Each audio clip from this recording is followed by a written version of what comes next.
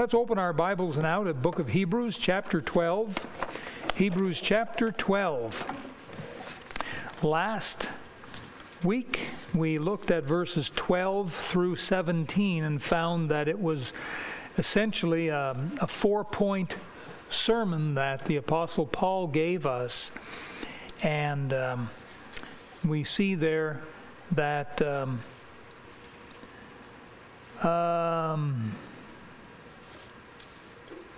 he was telling us to strengthen up our limbs, and he says, where are we here? Oh, there we are, verse 12. Wherefore lift up the hands which hang down and the feeble knees. And then verse 13, to straighten up our paths, make straight paths for your feet. And then verse 14, to sweeten up our souls, follow peace with all men, and holiness without which no man shall see the Lord. And then verse 15, to sober up our vision, to watch against sin. And then he tells about Esau, and how that Esau was a spiritual fornicator, a profane person, selling his birthright.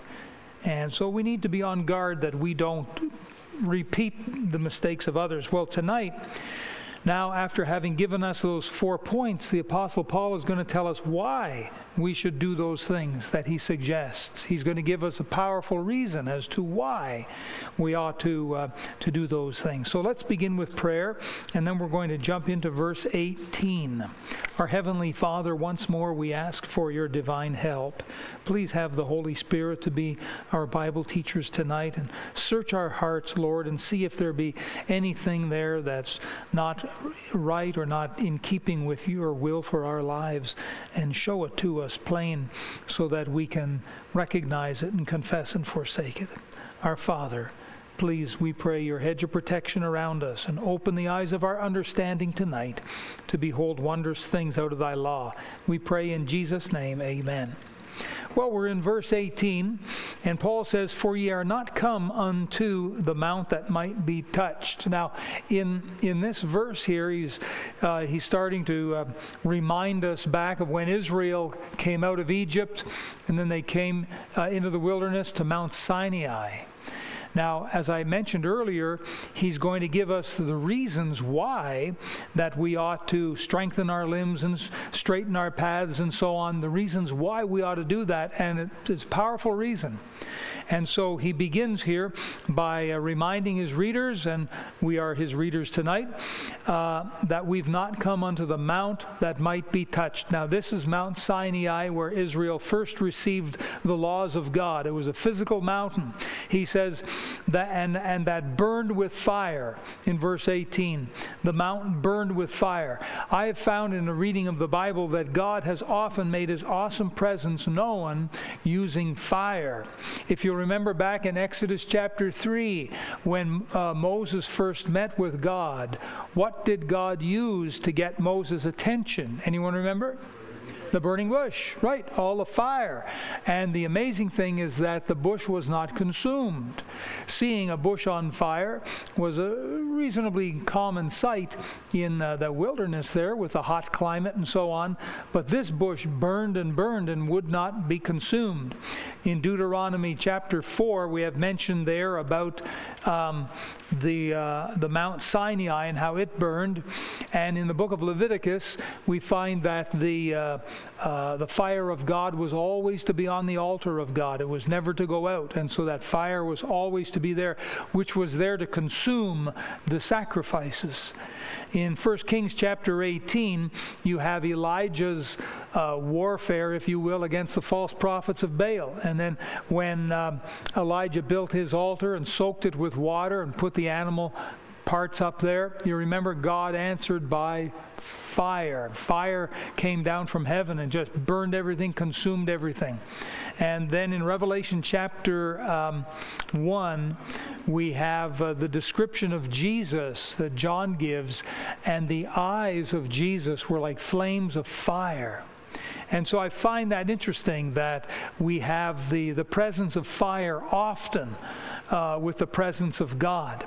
Now here in Hebrews chapter 12, Paul calls to mind how Mount Sinai, that's where the law was given, it burned with fire. He goes on in verse 18, you'll see, he says, nor unto blackness and darkness and tempest. Again, it's very descriptive here of Mount Sinai and God's presence. And it almost, if you think of it, look at it once again, what he just said here in verse 18. He says, you're not come unto the mount that can be touched, that burned with fire, nor unto blackness and darkness and tempest here. It almost parallels the trouble that Israel was going to have in trying to keep the laws of God that God was about to give them. Verse 19, his description continues. He says, and the sound of a trumpet. Now this sound of a trumpet was not made by man because it sounded so long. There's only so much wind in a man's lungs, and if he blows one of these trumpets, which was like a ram's horn is what it was. I've got a small one in my office, but they have large ones as well. And the man would fill his lungs with air and he'd blow this thing, but after a number of seconds, then the air's gone. But this trumpet sounded long, long, long, and it got louder and louder. And I think that it was God who blew the trumpet, and if it wasn't God, it was one of his angels, because there was a lot more wind in the lungs than what any human could possibly have. And so you have this sound of a trumpet made by God, or at least by one of his angels. Now, all this happened back in Leviticus 19, and this was 3 months after Israel had come out of Egypt. After 3 months, 90 days, they were standing there at the base of Mount Sinai, and all this was happening. These people had to sanctify themselves to be ready for the third day when the trumpet was to sound. And Moses told the people, now get yourself ready and keep yourself clean. Don't get involved with anything, because on the third day, trumpet's going to sound. And by the way, can I remind you that we too are listening for a trumpet? And the trumpet that we're listening for is going to be heavenly, and it's going to call us to the Lord himself. Now, verse 19, he says, the sound of the trumpet and the voice of words. This is from Exodus 19. God wanted the people to hear him speak. He wanted them to hear him speak to Moses. Then it says, Paul writes, which voice they heard, they that heard entreated that the word should not be spoken to them anymore. Listen, let's just go back to Exodus 20. It's going to be easier this way. Let's just go back to Exodus chapter 20. Keep your place there in Hebrews, and we'll go back to Exodus. And we're going to do a teeny bit of back and forth, not much. But Exodus chapter 20.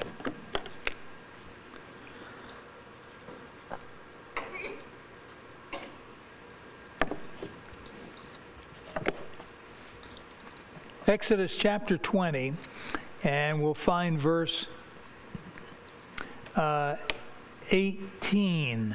There we are. Exodus 20, verse 18. And 18 and 19, would you read those two verses out loud with me together, please? Let's read it now.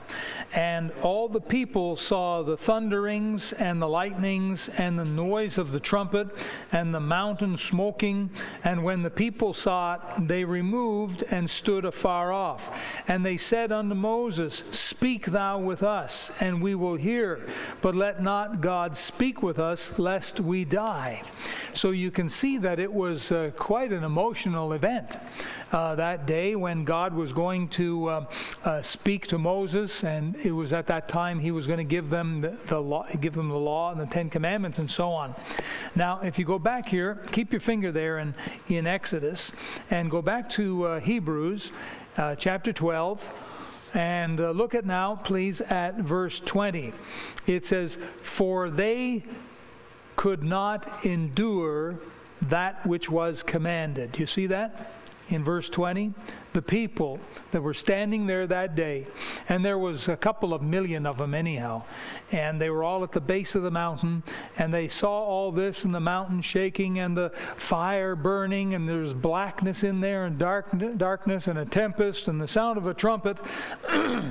And anyhow, they could not endure that which was commanded. And I suggest to you that God's presence and His voice were too much for the people. Maybe you have read the verse in Exodus 33 where God said, "No man can see me and live." Maybe you've read that. You say, why is that? Why can't someone see God and live? I believe it's because God's aura, His presence, is so overwhelmingly powerful that no human can withstand it. It would be like going into a nuclear reactor or something. You'd quickly die. And God is so much more powerful than a nuclear reactor on earth. So that's why in our human form we cannot get in front of Him, because the flesh can't take it. So that's just something to think about there. But getting back here to Israel, they could not endure that which was commanded. They couldn't endure it, and I'll tell you what, they couldn't even keep the commandments that they were given. It's quite something. They just could not endure. You know, today we find that one of the evidences of salvation is endurance. That's one of the evidences of being saved, is that you seem to be able to endure. Unsaved people cannot endure the Christian way of living, the proper biblical Christian life of living for Jesus. They may start with daily devotions, but they'll quit. They can't endure. They may start with witnessing to the lost, but they themselves are lost, so they cannot endure, so they quit. Even faithful attendance and tithing often prove too much for the lost. They can't do these things, whereas a saved person has the presence of Jesus Christ in his or her heart and is able to endure. Folks, it's amazing what we can do in Christ. It's just incredible what God has done for us. We're going to see that more in just a minute here. The Old Testament law was given to expose their sin. Boy, did it ever do a good job. It exposed their sin. It exposed their inability to do anything that would please God. But it had no power to forgive sin. It had no power. It could not empower a person to live for God. All it could do was teach them that they were guilty before God. This is pretty much what the law did. Now, look at verse 20 again. For they could not endure that which was commanded, and if so much as a beast touch the mountain, it shall be stoned or thrust through with a dart. So let's go back to Exodus 19 and verse 13. And these are the words of the Lord. He says, there shall not an hand touch it, but he shall surely be stoned or shot through, whether it be beast or man, it shall not live. When the trumpet soundeth long, they shall come up to the mount. And so here we find that when God was there, that mountain became exceeding holy. Do you remember Uzzah, a guy named Uzzah? King David was going to bring the Ark of the Covenant up to Jerusalem. And he had this big fanfare. They took the ark and they put it on an ox cart, which was a no-no. It had to have been carried with poles on the shoulders of the priests. That's how the ark was supposed to be transported. But they didn't read their Bible. And so they thought, let's get a brand new ox cart and a brand new oxen, and everything's brand new. They thought, this is great. And they put this thing on the back. And they had one guy in the front, one guy in the back. Well, Uzzah was the guy in the back. And one was kind of pulling and the other was kind of pushing. And so there, at one point, the ox stumbled. How they stumbled, I don't know. Maybe there was a pothole in the road and the city workers didn't fill in the pothole. I don't know. But the ox stumbled, the cart shook, and Uzzah's right there thinking, this thing's going to fall off the cart. And he reaches forth and he grabs this thing to steady it, and right there, he's struck dead. boy, there's been some stories, if you've read your Old Testament, some real amazing things happen with that ark. The Philistines, they got a hold of it at one point, and they looked inside, and God plagued them, something fierce. And so they couldn't take it, and they sent it back to Israel. And some of the Israelites, they got it, and they looked inside it, and God plagued them too. You just don't mess around with holy things. And I'll tell you something that's holy tonight, and that's the Bible. The Bible is a holy book, and you don't mess around with that. And so, I don't know, I think a lot of people are going to have a lot of answering to God one day, how they've taken the Word of God and tried to change it and things like that. You just don't do that to God's book. And so anyhow, when God shows up on Mount Sinai, it became exceeding holiness. And God's holiness is always a power to be reckoned with. I'll tell you what, if ever you get alone with God in your prayer closet, and you honestly get close to God, you are going to be aware of His holiness. You're going to be aware of His presence. And you can do that. You don't have to come to church in order to get in the presence of God, although there is a great opportunity here on Sundays and Wednesdays. But every day at home, when you get up, you can slip away, for half an hour or something like that, and get in your prayer chamber there with God and read through Scripture and get on your knees or get on your face. And if you do it right, you will draw into His presence, and you will know it. You will feel it. Here, this was something really brand new. None of the Jews had ever seen this before. Moses hadn't experienced this before. The most that Moses had experienced was in Exodus chapter 3, when he went toward the burning bush. And he went forward to look at this burning bush, and God says, "Hey, wait, stop right there. Put off thy shoes. This is holy ground." Well, what made it holy ground? It was the presence of who? God. And when God comes, it's holy ground. Now that was new for Moses, and he put off his sandals. And if you've ever read through those chapters of Exodus, you can see he had quite a meeting with God. It involved a serpent, and it involved leprosy and unleprosy and things like that. And it's really something, you got to read it. It's fantastic. But that's as much as Moses had experienced. Then of course he went into Egypt, and then they had the 10 plagues, and he experienced that. They came out, they had the wall of fire. By the way, there's the fire again. And then God opened up the Red Sea, and they experienced that. But when they came to Mount Sinai, this was something that was 10 times more. It was so much more than what they'd ever seen. The people were just stunned, and they were scared as could be. They couldn't endure even the voice of God. And that's why they said to Moses, "Well, you talk to God, tell us what He says. We'll talk with you, but we don't want to hear from God. That's too much for us." So this was not just some form of entertainment. This was really like heaven opening up and God revealing some of Himself, a small portion, but enough that would bowl people over. Quite amazing here. Isaiah, when he got alone with God in Isaiah chapter 6, he saw God, and he referred to God as being a thrice holy God. Holy, holy, holy. Maybe there's a reference to the Trinity there. But he saw God as a thrice holy God, and he fell on his face. He saw his own unworthiness. He said, "Woe is me, for I am undone."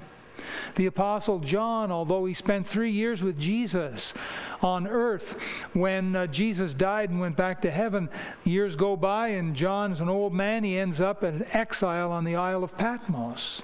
And there, when he came into the presence of Jesus Christ now, with this tremendous experience, and his eyes, Jesus' eyes being like a flame of fire, and all this description that John writes, John became like a dead man and fell before the Lord Jesus. Boy, wow. I wonder what it's going to be like when we get to heaven, the awesome sights that we'll see. And so let's go back to Hebrews chapter 12. Hebrews chapter 12 and verse 21. Now this is really interesting. It said, Paul writes, and so terrible was the sight that Moses said, I exceeding fear and quake. This is Moses, the man of God, who'd spoken with God numerous times, who was God's instrument on earth to perform those miracles and so on. But at this meeting where all Israel, and Moses right there at the base of Mount Sinai, when God, boom, just kind of pulled the curtain a little bit, it was so horrendous. It was so miraculous. It was so terrible. That's the word that Paul uses here, that Moses even said, I exceeding fear and quake. That's Moses, the leader. And that's what he had to say. Now, Moses had never in his life witnessed anything like this before. He had never seen anything close to it, a display of God's holiness and his power. Remember that burning bush and that opening of the Red Sea and those 10 plagues, that was mild compared to this. This was absolutely beyond anything anyone had ever seen. They were so overwhelmed with this. Now, these actual words recorded where Moses said, I exceedingly fear and quake, these actual words are not recorded in the books of Moses. So Paul would have received them from God. Remember, not everything that happens is written down in Scripture, but it doesn't mean it didn't happen. So in any event, all this description shows us the fear that people experienced. Have you ever been in an experience or a situation where you were afraid? I don't mean like a little mouse running across the floor. I mean like, whoa, a life and death kind of earth-moving sort of experience. Have you ever been through anything like that? The people that have experienced the fires down in California, and I'll tell you what, right here in BC as well. There's been a lot of horrendous damage done by the fires. Fires also over in Greece. There was one just recently. Oh, it was terrible. Huge fire. Huge. And one family was found with their arms around each other. That's how they died in the fire. And one little boy, his last words were, "Come for me, Grandpa. Come get me, Grandpa." Those were his last words, and he perished in the fire. And things that, boy, we maybe just don't know the likes of. Horrible things that cause men's hearts to fail them with fear. And it seems like when God came to that mount that day, there was incredible fear. And people just didn't know what to do with this sort of thing. Now, Paul changes his tone here a little, and he says now in verse 22, look at it. He says, but ye are come unto Mount Sion. Now, please go back, verse 18. Look what he says. For ye are not come unto the mount that might be touched, that's Sinai. Verse 22, but ye are come unto Mount Sion. Now, Mount Sion was the New Testament way of saying Zion with a Z there. And now the meaning of Zion, they're not quite sure. They're not too sure, but it could mean castle, or it could mean height, tremendous height, which sort of is maybe what a castle is, I suppose. However, Zion is one of the hills of Jerusalem. Jerusalem is built on several hills. That's the city, and one of the hills is called Zion. Now Jerusalem, the name Jerusalem means city of peace. Now we studied this months ago, feels like years ago, where Melchizedek came, and he was the king of Salem. So Salem means peace. He's the king of peace. We studied all that in earlier chapters. So that's what Jerusalem means, a city of peace. Look at verse 22 again. But ye are come unto Mount Zion, and unto the city of the living God. Now Jerusalem is going to be where God is going to set up his throne in the millennial kingdom. Paul goes on and says, the heavenly Jerusalem. Now, Paul identifies this as a heavenly city. Verse 18 is a physical city. Here it's a heavenly city. The physical city can be touched. The heavenly city cannot yet be touched.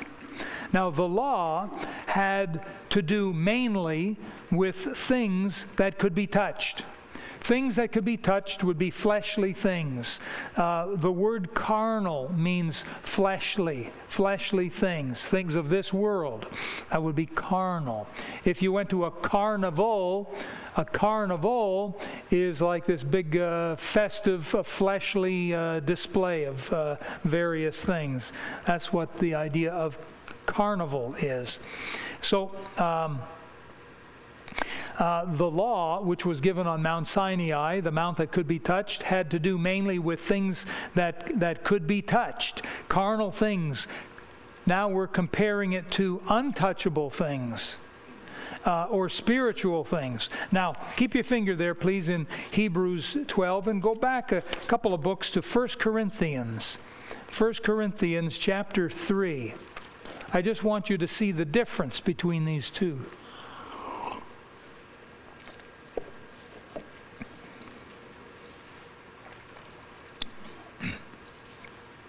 1 Corinthians and chapter 3, the Apostle Paul, writing to the believers at the church of Corinth, he says in verse 1, he says, "And I, brethren, could not speak unto you as unto spiritual, but as unto carnal." There you have the two terms, in opposition there.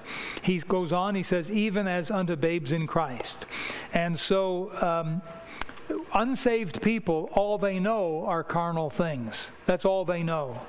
And this world is as good as it gets in their life. That nothing is going to top this. And that's why so many unsaved people are so terrified of death, because they don't know what's waiting for them out there. Whereas saved people, they may not want to die, but death doesn't have the same fear for them, because they know that when they die, they're going to be with the Lord in heaven. They have that full 100% assurance, whereas unsaved people, they don't have that. Now, Paul was saying that the Christians at Corinth were acting carnal. They were acting like babes in Christ. And so we take a message here for all of us, that when we're acting carnal, we're acting like a babe in Christ. Sometimes a grown-up can act silly, like a child, or even like an infant. And that's improper behavior. As we grow up, we need to mature and act our age. And likewise, spiritually, the longer we're saved, the more we need to reflect Jesus Christ. The more that Christ should be seen in us. And people ought to be able to recognize Christ's wisdom in us and come to us for comfort and counsel and for prayer and for advice. And so we need to be growing. But you can see in chapter 3, verse 1, you have these two opposites, spiritual and carnal. And if you go back to Hebrews, only go to chapter 7, if you would, please. Chapter 7, Hebrews chapter 7. Paul here talks about the law once again in verse 16, Hebrews 7 and 16. And see what he says here. He says in verse 16, chapter 7, "Who is made not after the law of a carnal commandment, but after the power of an endless life." And so all I want you to see is that the law that was given is referred to as a carnal commandment. It's things that I suppose can be touched, if you will. Now, go back to chapter 12, please, and verse 22. So after having come through verses 18, 19, 20, 21, with all of the quaking and darkness and fire and so on, we come to verse 22, and all of a sudden it's like the storm is over and the sun starts to shine. "But ye are come unto Zion, and unto the city of the living God, the heavenly Jerusalem, and to an innumerable company of angels." The end of verse 22. Did you know God has more angels than we can count? Sometimes we think that the devil's got a lot of fallen angels. God's got way more. They're innumerable, apparently. Now, something else I want you to see.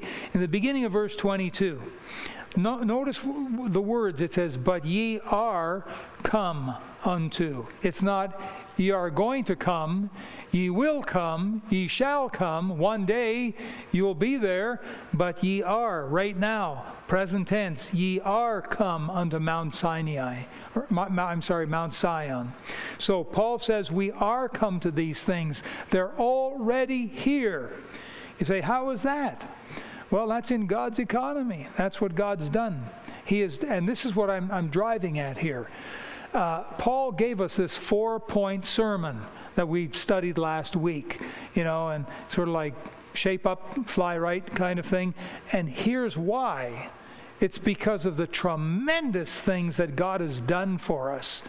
And if you're a Christian and these things don't mean anything to you, then you need to get on your knees with God at home and ask God, Lord, am I carnal? Am I a babe in Christ? Why don't these things, these spiritual things, mean something? Why don't they catch fire in my heart here?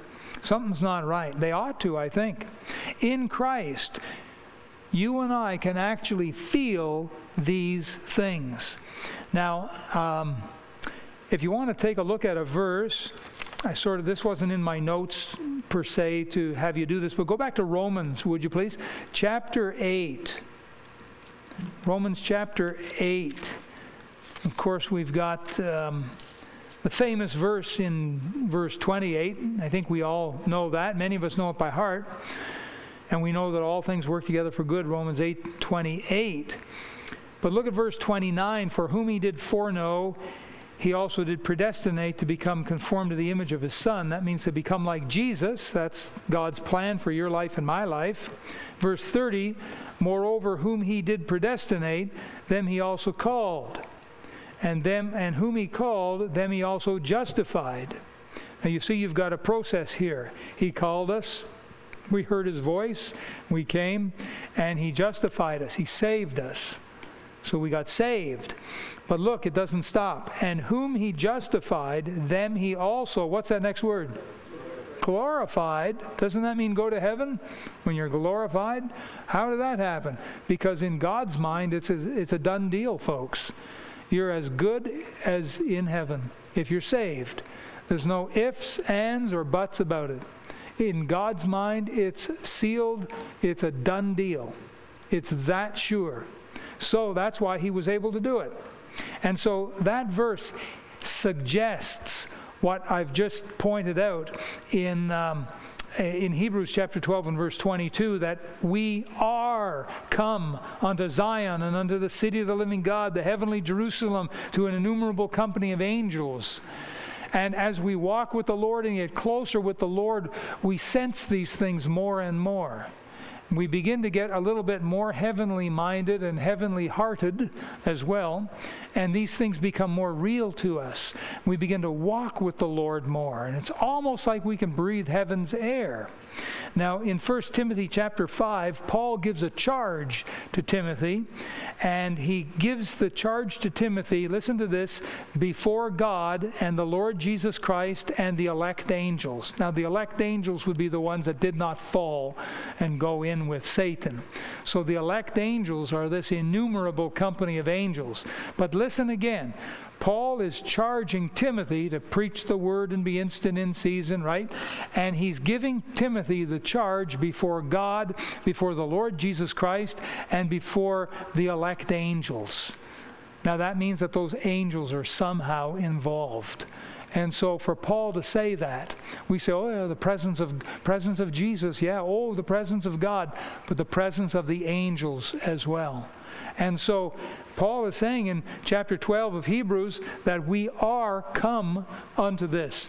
Wouldn't it be amazing to find out how many angels are in a church service?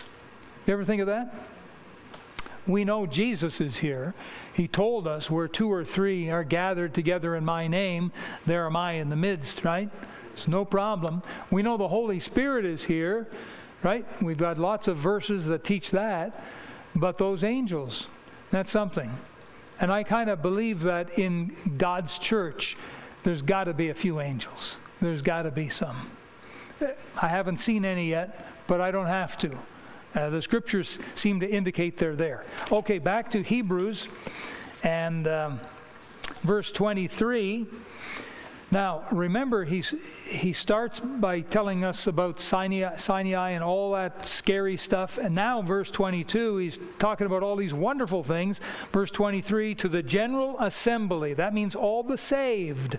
That means that Christians, in a sense, have some contact with other Christians. We have that right now. And by the way, you can often feel that. If you meet someone new and you just sense there's something about them, and are you a Christian? Yes, I am. Oh, so am I. When did you become a Christian? Well, on such and such a date. When did you? On such and such a date. And then you get to know, have some fellowship. But there's often an unseen spiritual chemistry there. And so here it's mentioned to the General Assembly and Church of the Firstborn. These Christians formed the body of Christ in the widest sense, and we're going to get to meet them in heaven. Can you imagine how many Christians do you think there are in heaven? More than what we got in church, right? It's going to be something. How long is it going to take you to get to know everyone's name up in heaven? Even with a perfect memory, how long is it going to take you? It could take you some time, don't you think? Yeah, I want to remind you that we're going to start doing that right here this Sunday with a nice to know you, nice to meet you Sunday. That's this coming Sunday.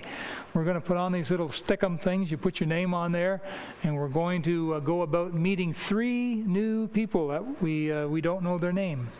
And everyone will have a chance to do that. It'll be a lot of fun. Please don't be scared. And that's so scary. No. You're thinking of Mount Sinai. That's what you're thinking of. And thunderings and fire and dread and terror. No. This is Mount Zion. Yeah, the heavenly Jerusalem, and all that. And the General Assembly, the Church of the Firstborn. Yeah, so that's this Sunday. So anyhow, he goes on to say, which are written in heaven. All the names are currently written in the Lamb's Book of Life up in heaven. That's where these names are kept. And if you're saved, your name is in the Lamb's Book of Life. Hallelujah. He doesn't stop there. And he goes on and he says, and to God, the judge of all. Now this may well be a reference to God the Father. However, in John chapter 5, verse 22, it says, the Father has committed all judgment to the Son. And so this may be a reference to Jesus. But I'm just sort of assuming, because Paul did not mention Jesus' name here and just mention God, the judge of all, it may be a reference to God the Father. But we are there as well. How different this meeting in comparison to the meeting with God back on Sinai. Well, and to spirits. Now this one is really interesting, and it requires some theological study here, but we're not going to do much of that tonight. But it says, and to the spirits of just men made perfect. Now, watch what he says here. Talking about spirits, and these spirits are of just men. Those are saved men made perfect. We're not talking about souls. We're talking about spirits. Every human being, every one of us, we have a soul, we have a body, and we have a spirit. There's 3 parts of us. We all seem to understand the body, no question. And most of us understand the soul, right? That's the real you, the person inside the body. But who is this spirit? That spirit was given to you at the moment of your conception, when you were conceived many, many years ago in your mummy's tummy. You were given a spirit. That spirit has never left you. That spirit is what formed your body, made things grow. That spirit does all kinds of work for us. I believe that spirit is often what the world refers to as the subconscious. The spirit is an actual living being, similar to how like an angel, an angelic being, is a real living being. Your spirit is a real living being. It's inside you. It's mentioned so many times in Scripture. When someone dies, it says they gave up the ghost, right? And the Holy Spirit is also called the Holy Ghost, you see? And so again and again we've got references to the Spirit. And so here it says that, we're coming to the spirits of just men made perfect. So every human was given a spirit. That's a divine being. They give life to our bodies, and there's other spiritual functions they do. These spirits of saved people who were made perfect How'd they get made perfect? By going to heaven. That'll make you perfect. What a thrill it'll be to actually meet in person your own spirit. You ever think of that? You have a spirit inside you. What's that spirit's name? It has a name because God created it. It'll have a name. And it's there with you through thick and thin. And when you leave this world and go to heaven, that spirit is going to be, it's going to leave your body, it's going to go up, and it's going to be in heaven. You're going to get to meet that spirit. I don't know what the spirit's name is. I only know the name of a couple of angels. That's all I know. There's Gabriel, right? Who else is there? Michael. And what's that one off Wonderful Life? Thomas, that crazy movie with that angel in there. Never mind that. That's silly. Never mind that.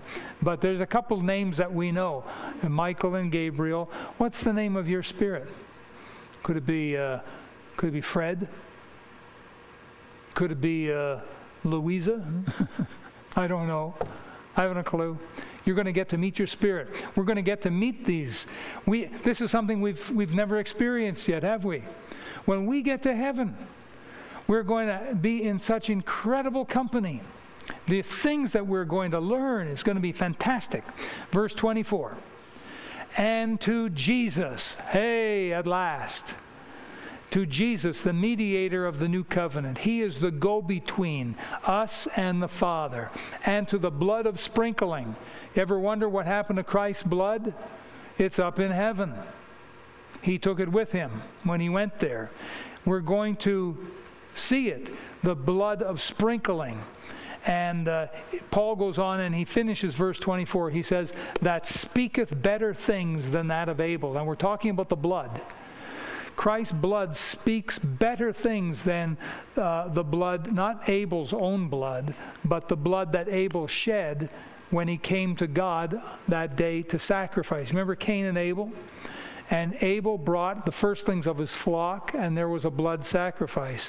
Cain brought, some pumpkins and some carrots and whatever from his garden, and he brought this, or whatever it was he brought. He didn't bring what Abel brought. And that blood that Abel brought and shed before God in homage and in sacrifice was used to sort of cover sin.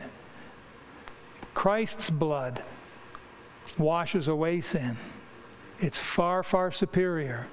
That's why this blood of the sprinkling speaks better things than that of Abel. Conclusion. Let me tell you a true story. Donald Whitney is currently a Bible teacher at a large Bible college in Kentucky. And he's also an author. And he once wrote about his 10th birthday. He was so excited, he invited 8 of his buddies. That day, they got together, they played football, they played basketball. These are 10-year-old boys. They enjoyed hot dogs and hamburgers and devoured ice cream and cake. But the climax, says Donald Whitney, the climax was a gift from me to them. Nothing was too good for my friends. I was going to pay their way to the most exciting event in town, the high school basketball game. I can still see us spilling out of my parents' station wagon with laughter and running up to the gymnasium, standing at the window, paying for the tickets, and surrounded by my friends. It was one of those golden moments in my life. The picture in my mind was the perfect ending to a 10-year-old boy's birthday. 4 friends on one side of me, 4 friends on the other side of me, and me sitting in the middle while we're munching popcorn and cheering. Then it was all ruined. Once we got in the gym, all my friends scattered and I never saw them again for the rest of the night. There was no thanks for the fun, no thanks for the food, and no thanks for the tickets. Without a word of gratitude, or goodbye even, they all left without looking back. So I spent the rest of my birthday in the bleachers by myself. As I recall, it was a miserable ball game. Now, Whitney said, I tell that story not to gain sympathy, but because it reminds me of the way we often treat God. So in Hebrews chapter 12, Paul tells us that we've not come to the law and Sinai with its fear and darkness and its dread, but we've come to Mount Zion and the grace with its heavenly sunshine and all its blessings. And that's why we should show our love to God by strengthening our limbs for encouragement and prayer, straightening up our paths to walk right, the right way for God in this life, sweetening up our souls for friendship and fellowship, and sobering up our vision and be on guard to watch against any sin that could creep into our lives and ruin things for us. I think that what Paul has done is a fantastic job here. He's given us that 4-point outline that we looked at last week, and he's given us this week the reason. Let's never forget how much God has done for us. Amen. Let's bow for prayer. Our Heavenly